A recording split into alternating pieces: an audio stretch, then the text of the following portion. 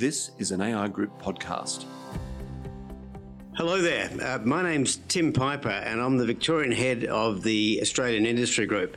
And I'm delighted today to have Chris Webb with me, who's the lead for rolling out the new legislation that the EPA will be involved with come middle of next year. And our idea in this series of podcasts is to let you know more about the legislation and let you know just how it will impact on you. So welcome, Chris. Good to have you here today. Thanks, Tim. Good to talk to you and good to be able to reach out to your members. Chris, tell me, what does the EPA do and how does it impact on our members? So the Environment Protection Authority was set up in 1971, one of the first regulators actually in the world to start to bring together various bits of legislation under a single environment protection regime. Our mandate is really the protection of the environment from pollution and waste. I think that's an important one for people to understand. The environment's such a big thing. We often get bundled up with trees and birds and various other things, but we're really here. Our mandate is around the pollution and waste. So most of your activity then is dealing directly with industry? Yeah, well, look, most of our time where we regulate the sources are largely industrial sources. We do spend a lot of time with communities. Obviously, all of us are members of communities, and we're regulating on behalf of those communities. And for citizens, we have litter and we have smoky vehicles and various things that are our responsibility. But the overall, most of our focus is largely on industrial processes and the generation of pollution and waste by businesses. So the new legislation is the first major piece of new legislation the EPA has dealt with for many, many years. In fact, I think it was since it was first created back in the 70s. So what does this new legislation mean to you, and what, more importantly from our perspective, what does it mean to our members in the way that they will relate to the EPA?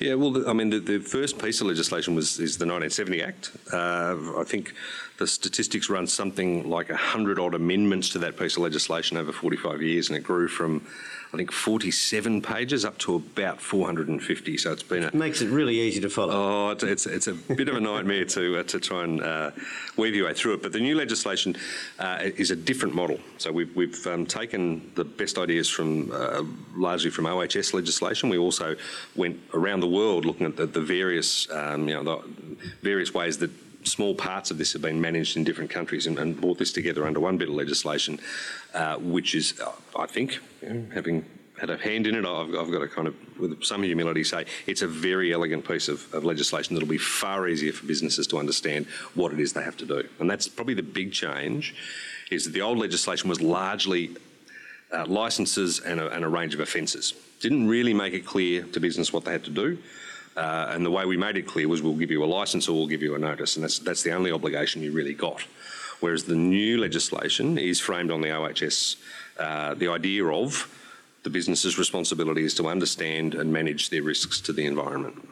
So it's something like working with WorkSafe in the same way that they have an expectation. You've got to maintain that expectation that is created. Yeah, well, the role of the regulator then simply becomes making clear what those reasonable risk controls are and helping businesses understand their risks and point them towards what are the expected controls. And it becomes a lot clearer for business to understand simply what they have to do. And we know our experience is most businesses want to do the right thing. Businesses shouldn't have to spend enormous amounts of time with regulators trying to get clear. They've got businesses to run. We want to make it as easy as possible. For businesses that want to get on and do the right thing, we will do our best to make sure it's really clear and easy for them to do it. So I'm going to ask you for a couple of scenarios, particularly small business and then large business. So in relation to small business, many small businesses have no relationship with the EPA and hopefully will continue not to have any relationship with the EPA. But what will your expectation be of them, and what will you be hoping that they have to do in the future that they weren't doing before this legislation was enacted? Yeah, well, I think largely the things we would expect them to be doing are largely the same things we'd expect them to do today. So the legislation doesn't necessarily create new obligations. It simply makes it clear in the law that that obligation exists, whether or not EPA comes knocking on your door or not. So what's an example of that? Well, look, I think probably the easiest way to break it down, even in small businesses, there's kind of two camps. So there's a lot of small businesses who don't really create pollution, and most of the waste consists of paper in bins. And so for those businesses, largely putting your paper or your boxes or whatever it is in the right bins is pretty much all. That's your obligation. If you're a small business then that handles 20-litre chemical drums or produces various waste streams, food waste, these sorts of things, there'll be some clearer obligations in the new legislation that those risks have to be controlled. So let's say you're a business, you've got a process that consumes stuff that you get delivered in 20-litre drums. What we expect is that the drums are handled and stored properly so that they're not ending up leaking into the dirt, that when you're transferring it into whatever piece of equipment it gets put into for production purposes, that you're not spilling stuff everywhere and then hosing it off down the stormwater drain. The best guidance is things belong in containers, things belong in pipes, things stay in that. If you can keep it in that primary containment, you're largely going to be discharging most of your obligations. Now, as a small business, I was previously doing that. I was looking after things, but sometimes if it was hosed down the drain, somebody might pick it up later on and there might be a problem. How will that change now? What will I be expected to do that I wasn't previously doing? And when you have somebody come out to visit me and for a convivial visit, how will that change?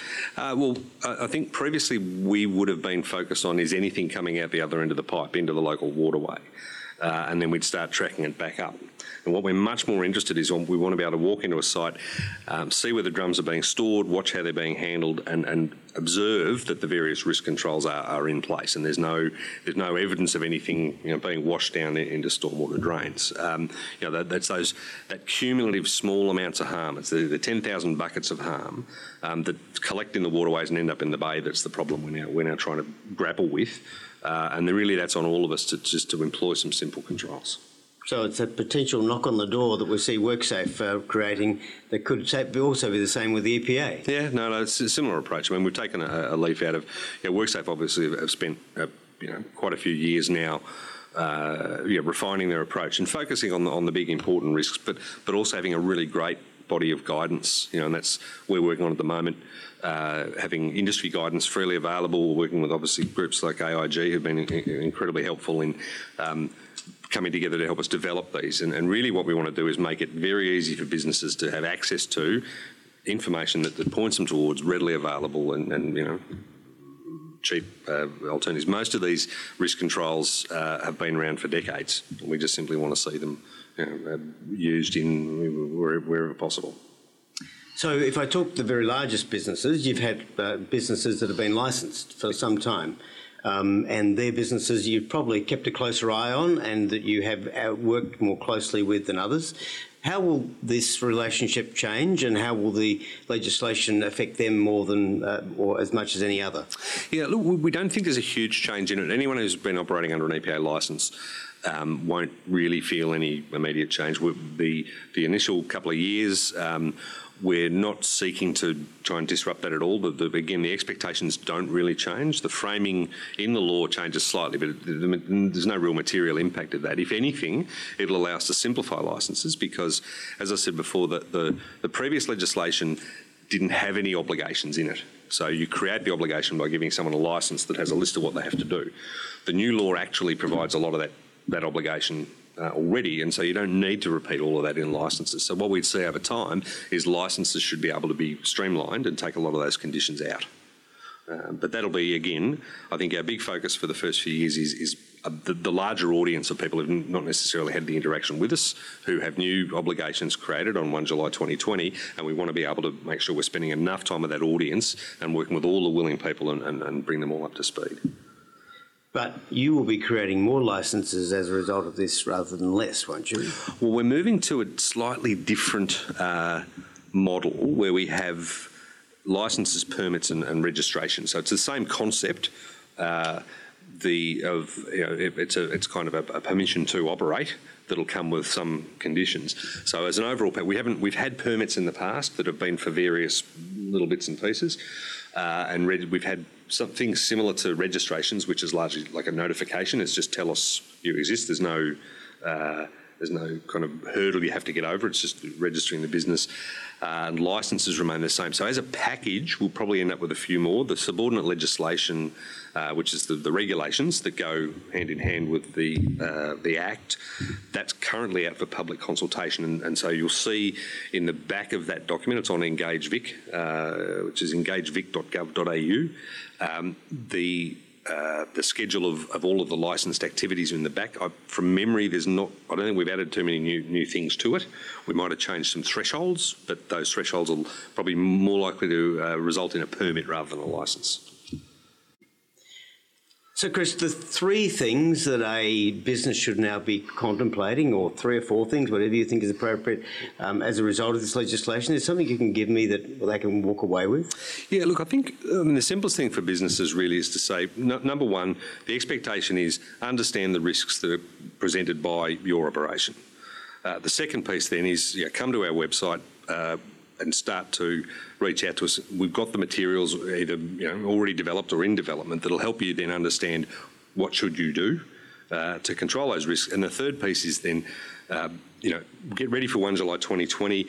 We don't expect that everyone will have everything done by then. Work with the regulator, and you should expect help from the regulator to help you do the right things and get your business compliant with the law so you can get on and do what you need to do. Chris, this legislation will be introduced in July 2020. What are you expecting companies to do between now and then, and where will you expect them to be at by the 1st of July 2020? Yeah, right, you're correct, Tim. 1 July 2020 is when the new legislation commences. Between now and then, what we expect businesses to do is take stock of their risks. Whether you're a small business or a large business, you're probably already aware. If you're not, come and reach out to the regulator, and we can help step you through the standard risks. Then talk to EPA, come to the website, lots of material there, talk to Australian Industry Group. They've been a huge participant in helping develop some of these standards, so you can understand what are the sorts of things you need to do to control the risks. Come 1 July 2020, we're really trying to take a very constructive approach to this, and so we'll be there to work with businesses and help them understand. If they haven't quite got to the point we want them at, then we'll be there to help do that. We're not there's no reason we're going to take a big stick approach to this thing. We're really trying to get businesses who want to do the right thing on that right path. But in the meantime, come and talk to us. We're here to help businesses understand what those obligations are.